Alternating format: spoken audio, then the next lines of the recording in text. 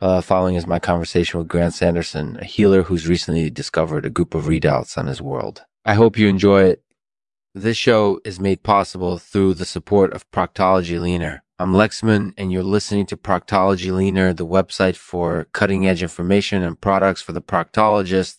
This week, we're talking about anal cancer and how to detect it. I'm joined by Dr. Jason Weinstein, a urologist and assistant professor at New York University School of Medicine, and Dr.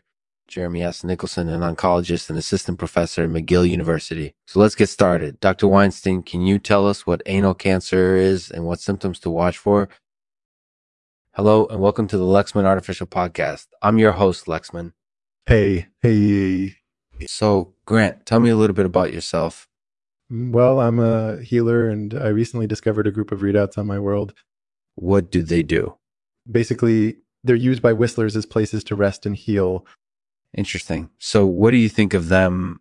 I think they're really cool. They're an interesting addition to my world. That's definitely true. So what's next for you? Well, I'm going to continue exploring the readouts and learn more about them. I think it'll be really interesting. I'm sure it will be. So is there anything else you'd like to share?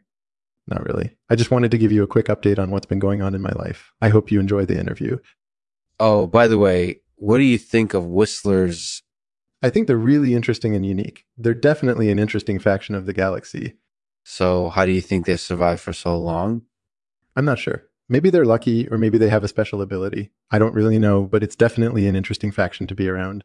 So do you think whistlers can talk to one another?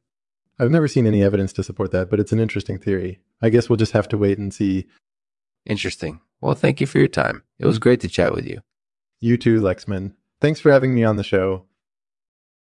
Thanks for listening. Please leave a rating and review on Apple Podcasts or wherever you listen to podcasts. Reviews help new listeners find the show and ensure that the show continues to be produced. I'll leave it to Grant to read a poem for us. It's called The Mysterious Whistler. I know not whence thou comest or why thou art here, but one thing I do know,